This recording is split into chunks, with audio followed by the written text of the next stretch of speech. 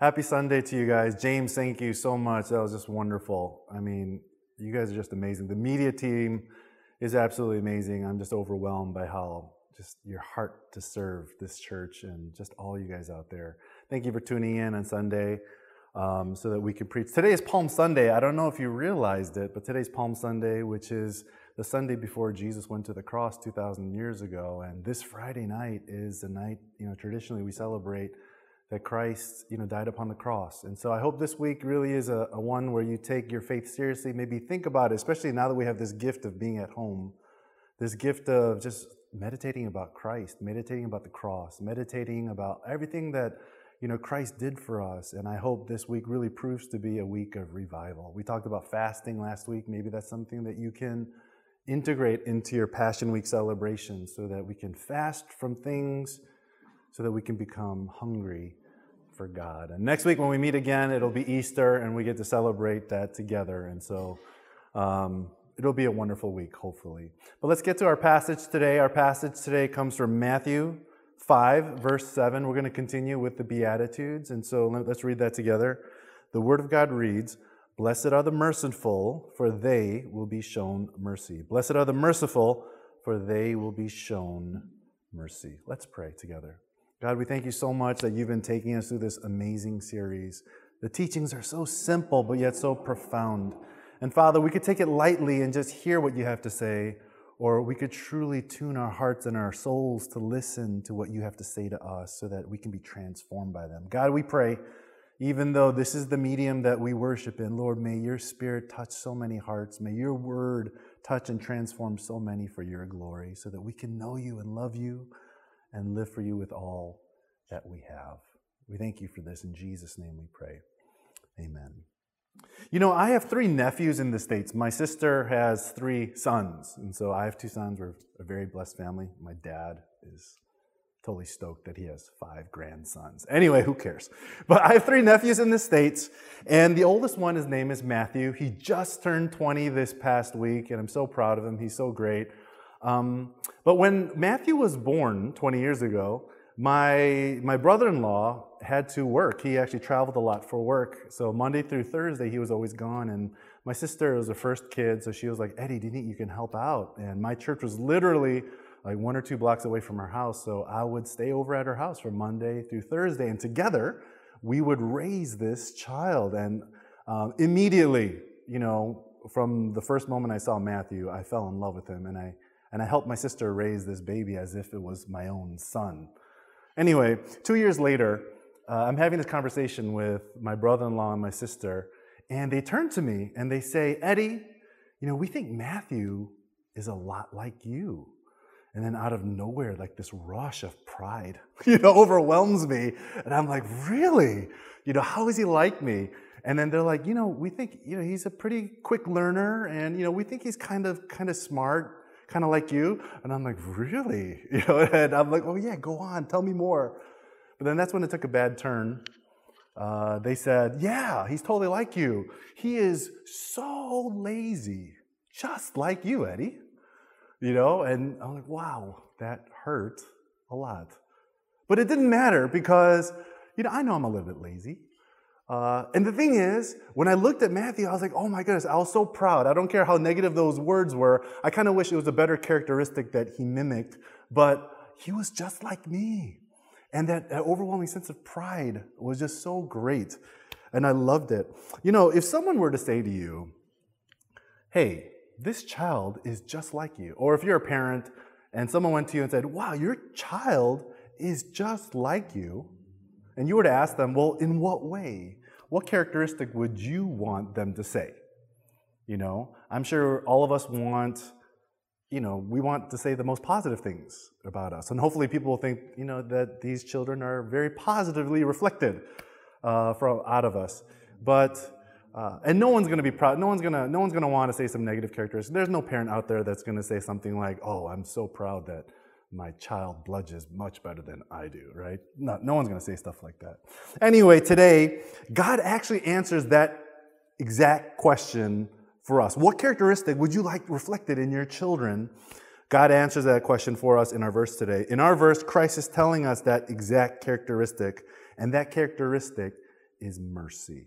Right? Blessed are the merciful, for they will be shown mercy. Now, what exactly is mercy? What does it mean to be merciful? And why does God value that so much within us? Let's get to that together. Well, here's the definition of mercy. The mercy is translated as giving help to the wretched or bringing relief to those in misery. So mercy really is a passionate response to alleviate, the misery or the needs of others. It means to feel the pain of another so deeply that you're actually compelled to do something about it. So a famous theologian defines mercy this way. He says, it's to get inside someone's skin until we can see things with his eyes, think things with his mind, and feel things with his feelings so that we can move into that person's life and then act on behalf of those who are hurting. So if we understand mercy correctly, it really is absolutely meaningless to keep the concept of mercy in the theoretical realm. Mercy is all about doing something for someone, right? Mercy is all about action. I think a great misconception that a lot of Christians have when they think about mercy is they think it's just about feeling bad. Kind of like when you watch one of those commercials late at night on TV and there's starving children in Africa, you feel bad, and maybe some of us even shed a tear. And after it all, we're like, whoa, I just had this experience. And we think that's mercy, but it's not mercy. It's actually just pity. That's what it really was. Mercy, the true characteristic of mercy, is action. Action to bring relief to those in misery. And because of that, I think merciful really is one of the most accurate words that can describe the character of God, because when he saw us in our misery, he absolutely had to do something about it. Can you imagine if God saw us in the misery of our sin and he's sitting up there in heaven and he feels really, really bad. He's shedding all these tears, but then he chooses to do nothing about it? I mean, would we be saved? Of course not. The only reason why we have hope in this life is because God's compassion compelled him to do something about it, to act on our behalf and to send his son Jesus to die for our sins. And that ultimate act of mercy is why God is not just merciful, but he is mercy. It embodies who he is.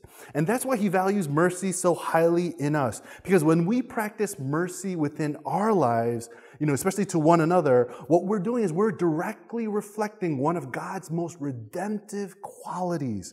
And that's a quality that can literally change the lives of people on this earth. And that's why this verse says that every single time we practice mercy in our lives, God cannot help but to pour out more mercy upon us. Why? Because he loves seeing himself reflected in his children.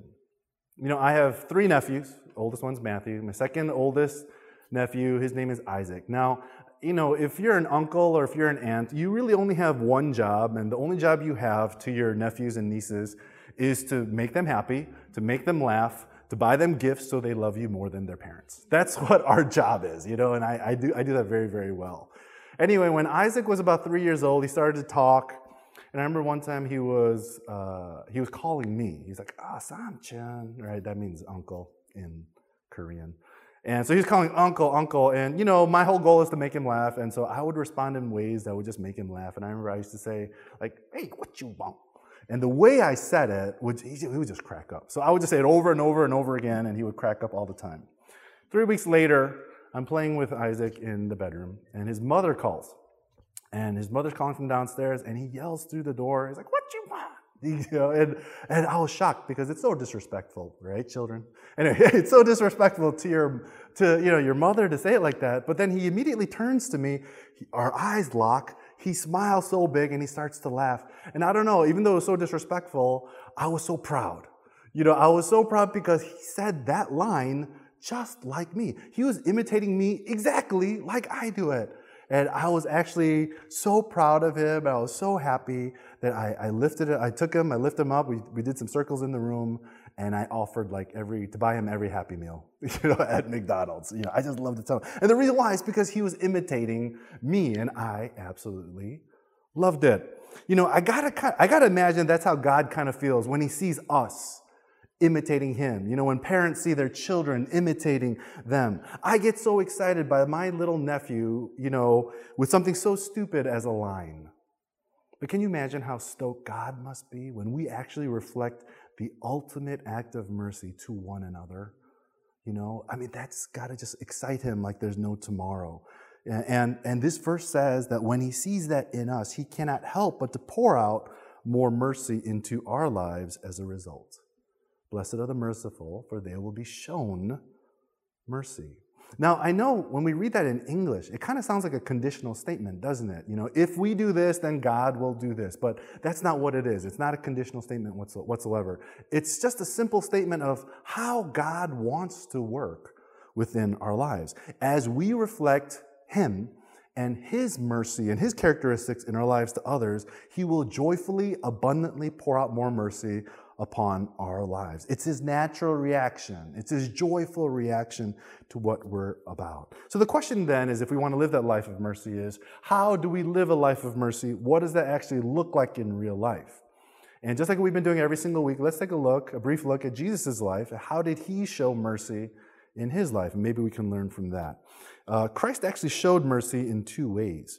First, the compassion of Christ drove Him to become a man. He was God, but His compassion drove Him to become one of us so that He could not only understand us better, but so that when He knew how to relieve us of our misery, we could understand it as well. So, compassion. Secondly, the mercy of Christ was really embodied in His forgiveness. Jesus Christ chose to forgive our sins by dying on the cross for us. And so mercy is seen in those two ways, compassion and forgiveness. And when those two things are practiced in our lives, not only will we be blessed, but we'll be shown mercy as well. But let's talk about those two things. Let's talk about forgiveness first. You know, if you're a follower of Christ, if you are saved and you're a follower of Jesus, then we've received the greatest act of forgiveness and mercy from Jesus Christ. We literally have. We've experienced that. And because that's true, we now have been gifted and have the ability to forgive others, even those who have sinned grossly against us. You know, I read this story of what happened one day at the Crystal Cathedral in California, which is pastored by Robert Schuller. It's a very famous church in California by a very famous pastor. And so I kind of just copy and pasted this story as I found it in this book. So let me just read that to you. One day, Pastor Schuller met an older woman who needed work, and her name was Bernice. So he hired her to be his housekeeper. And she was a lovely older woman who always showered Schuller with love and poppy seed rolls. I guess he likes poppy seed rolls. Anyway, but no one knew of her hidden hurts and her deep-seated prejudices and hatreds. One day, she came to Schuller and said, "Bob, I was reading the church bulletin and noticed that you are having a guest speaker next Sunday who was a kamikaze pilot." Schuller nodded and told Bernice the tremendous story of how this Japanese pilot came to Christ. But the way she responded took him off guard. "That might be true, but my son was killed in World War II by a kamikaze pilot." And she told him that she wasn't going to church that Sunday, and he totally understood. Schuller then wrote, this is what he wrote. He said, "The next week, the Japanese pilot shared his story. His love and gratitude for Jesus was obvious, and you could feel the love and release that he had found in Christ. People were moved by his testimony, and when the service was over, I, Pastor Schuller, walked him down the aisle to the rear of the church. Suddenly, as we approached the last pew, an older woman stopped out directly in our path. She stood firmly in front of the kamikaze pilot and blocked his exit. She looked him squarely in the eye and said, 'My son was killed by a kamikaze.' It was Bernice." We all held our breath as she continued, "I have seen how God has forgiven you of your sins, and tonight, for the first time in 40 years, I've allowed Him to forgive mine. Will you forgive my hatred for your people?" And with tears in his eyes, the young pilot said, "Will you forgive me for what my people did to you?" She threw her arms around this little Japanese man, and they stood there holding each other, both of them crying and crying, weeping with peace and release tears of joy. You know, it's totally human to harbor anger. It's totally human to hate somebody or to judge somebody, and not to forgive them. And it's completely natural to be like that towards people who have hurt us. But if we continue to harbor that anger and judgment towards others like Bernice did, then we're simply going to become its victims. The kind of punishment that we really want to see happen upon them is really going to happen in our hearts, because we're going to be the ones paying the price. We're going to be the ones finding ourselves imprisoned by our own hatred. But because of the undeserving forgiveness that we've experienced from God ourselves, because of the undeserving forgiveness that we know that we receive from Jesus, instead of hatred and judgment, we now have the ability to truly extend that same forgiveness to others who have hurt us, even if they hurt us grossly.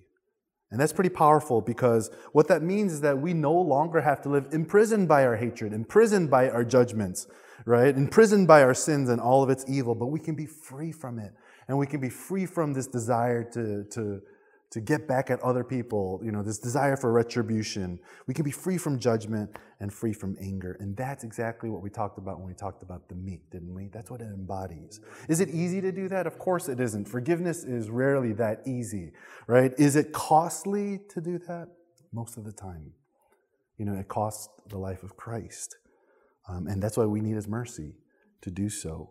But as difficult as that might be for us to forgive, can you imagine how unfair it was for an innocent man to lay down his life to pay the penalty of other people's sins? That's what Jesus did.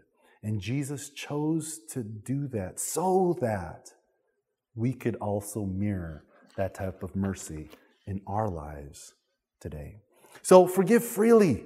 And as you do, God will empower you to forgive even more. And I really think that's desperately needed in today's world, especially among Asians. Today there's a lot of anti-Asian sentiment that's going around. I'm sure every single day you read of a story or you hear a story. I've been reading a story every single day about something happening to an Asian, because the whole world is blaming Asians for the whole COVID crisis. And it makes me angry. If I'm very honest with you, every single time I read one of those things, I get so angry. But, after my emotion subsides, I ask myself, God, what is the godly response?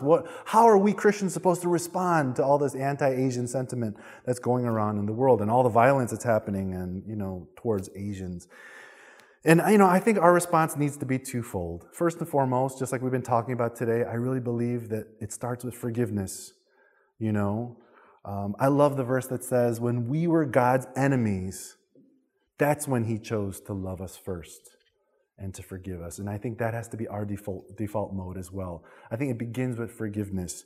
And, retribution was never part of His agenda. Meekness always was. And so when we hear about those stories, we need to begin with forgiveness. Otherwise, we'll operate in hatred and anger, and that's not what God would do. But secondly, I really think Christians we need to fight for justice. And by justice, I don't mean like making sure that the guy who hurt us gets his penalty. That's not what I mean. What I mean is that we need to think about changing society to become more like Christ, changing people in this world to become more like Christ. We're called to be salt and light. And so, what that means is taking action to change laws, to protect the vulnerable, and to bring awareness as to what's happening, to defend those who are actually vulnerable, and to actually defend those who are getting hurt. We need to be taking action towards those things. I know many Asians, we like to be passive when it comes to public things like this. That's just the way we're raised. Maybe that's our Confucius background. But this is a time where I believe we need to stand. Racism is so much bigger than just the Asian thing. It really is. It is a pervasive sin of mankind that all of us must fight against, united in society, but also within ourselves. And that's why it begins with forgiveness. And that's why it has to begin with us. So is there anyone that you have a grudge against right now that you need to forgive, that God is prompting your heart to forgive? Are there people that you're being racist against, that God is speaking to you about, that you need to take care of and surrender today? Has someone hurt you so badly, kind of like Bernice, that there's no way you can even consider forgiving them? Today, we need to ask God for His mercy to allow us to forgive them, because that's where we need to go first, right? Let's ask for God's mercy upon ourselves, and let's ask Him for a heart to forgive today. You know, one pastor once said that forgiveness is the one characteristic that Christians enjoy, yet least employ. Let's change that, and let's really be known for our forgiveness in the world today. Mercy is practiced through forgiveness, but it's also practiced in compassion. You know, I really believe that all Christians need to be active in compassion. You know, whether it's feeding the hungry, whether it's clothing the naked, whether it's helping the helpless. You know, we need to be active and involved. And it's only because Christ went out of His way to seek those in misery, and then He did something about it. And I believe we're called to do exactly the same. Now, one way to do that is about getting, is by getting involved with Compassion Ministries, and we'll talk about that in a second. But especially in our day and age today, you know, being sometimes I feel like we're being imprisoned at home. But with the whole self-isolation thing and the virus that's going on and the lockdown that's happening, I think it's a great opportunity for Christians to help the most vulnerable in our society. I know we've been talking about that, but there's the elderly, there's the immigrants, you know, there's the international students that are here. You know, give them a call, serve them in ways that really will help them. Some of them, I think, really are in misery. You know, maybe you can volunteer to shop for them. Maybe you can actually cook a whole day's meal, drop it off at their doorstep. Maybe you can even virtually eat dinner with them over the internet. That's weird, but you know, these are weird times. These are things we can do. You know, I spend every single day at home with my family, and as much as I love them, there are times that I feel lonely. I feel alone. I need community, and I want to connect with people. And I thought about international students who literally left their families behind. Maybe they can't afford a plane ticket to go back home, or maybe the borders are closed and they're stuck here. Maybe they're living in a house they don't want to be in and they can't even leave. And I just thought, wow, if you know people like that, it's a great opportunity for us to reach out to them, to love them, to show them the mercy of Christ in such a great way. We can actually be the hands and feet of Jesus. And what a great opportunity we have to do just that. You know, other ministries that we can get involved in after this whole crisis is over is Compassion Ministries. You know, I don't think there's any type of ministry that will confront your faith more directly and connect you more quickly with God's heart. Because when you engage in those ministries, it challenges you like no other ministry to actually become like Jesus. When I was in uni, I used to spend my summers, every week during the summer, I would go down to the city and I would feed the hungry and the homeless. And I'll never forget my first week I was there. I was giving my tray to this one homeless man, and I had this big smile on my face because I just figured that's the best face to have when you're trying to bless somebody. And I gave the tray to him, and he looked at me, and he just started yelling at me. And he said, "Oh, you think you're doing something really good, do you? You're just going to go back in your car and drive back to the suburbs, right?"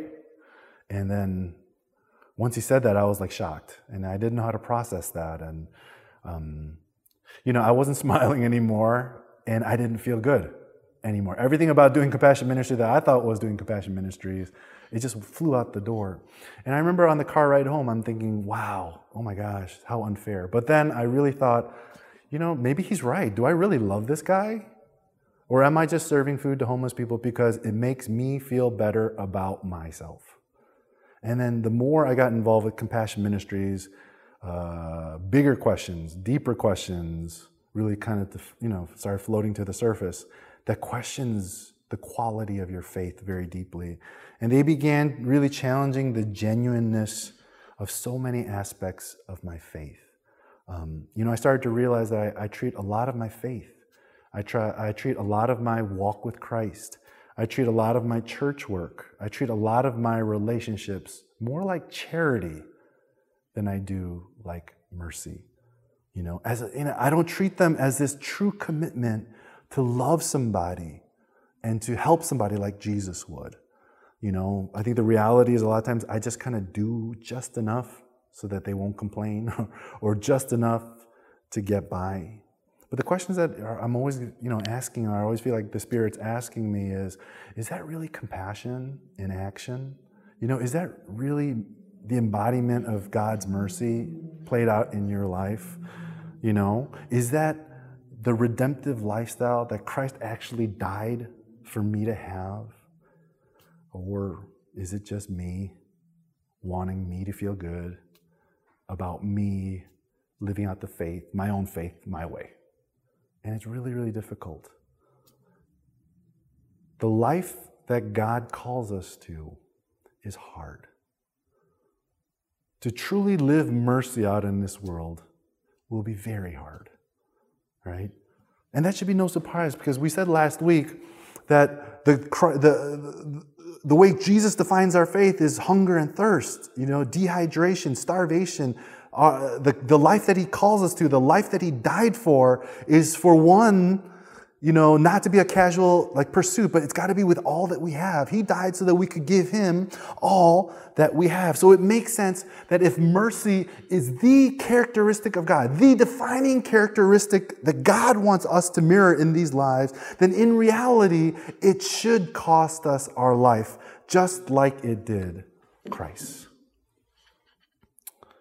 Christ said what? If anyone were to come after me, he's got to deny himself, take up his cross, and then follow me.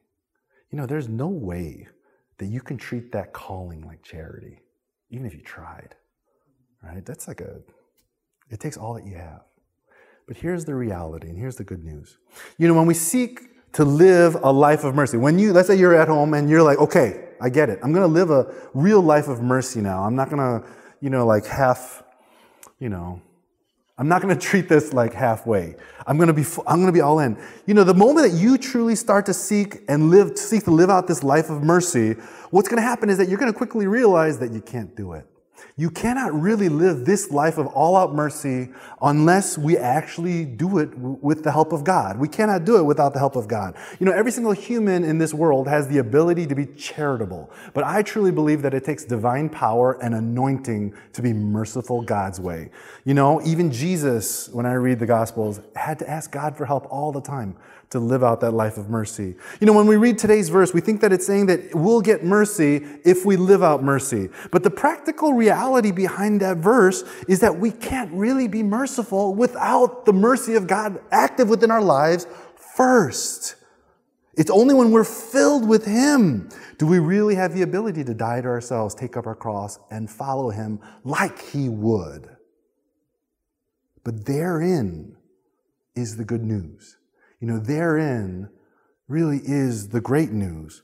Because if you read your scripture, any book of the Bible, what you'll always notice is that God always takes the initiative first. He always takes the first step.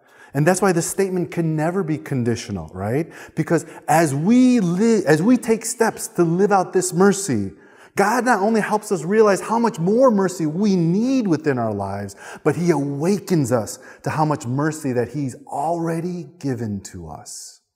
And that's why it's awesome. He shows that to us. And encountering that truth really is one of the most encouraging, embracing, and empowering things that we can continue to experience within this life. And that's great. When we realize that about God, that he chose us first, that he continually chooses to love us first, and that he is always giving us everything that we need even before we realize that we need it. It is that love and encountering that kind of mercy within our lives that continually keeps us captured and captivated to follow after Christ. I think one of the most difficult things for Westernized Christians today is to continue to have this passion for Christ, to continue to live with a great passion for Christ. This verse reminds us that the answer to that really is continually encountering the mercy of God, right? And we access that as we move and as we live out our calling to be merciful to one another and this world. So let's strive to be merciful so that we can continually be captivated by his mercy for us. Blessed are the merciful, for they will be shown mercy. Let's pray, and let's pray for a minute or two. Just as mercy completely transformed our lives, mercy has the power to change the world when they encounter it through us. Mercy, not charity, not pity, but mercy, forgiveness and compassion in action. Because when they do, they're going to see God's ultimate act of mercy lived through us. And that's why God wants mercy reflected so badly in us. And that's why his joyful approval is over those who do. Let's commit ourselves today, especially within our current times, to reflect God to this lost world. Blessed are the merciful, for they will be shown mercy. Let's take a minute to pray.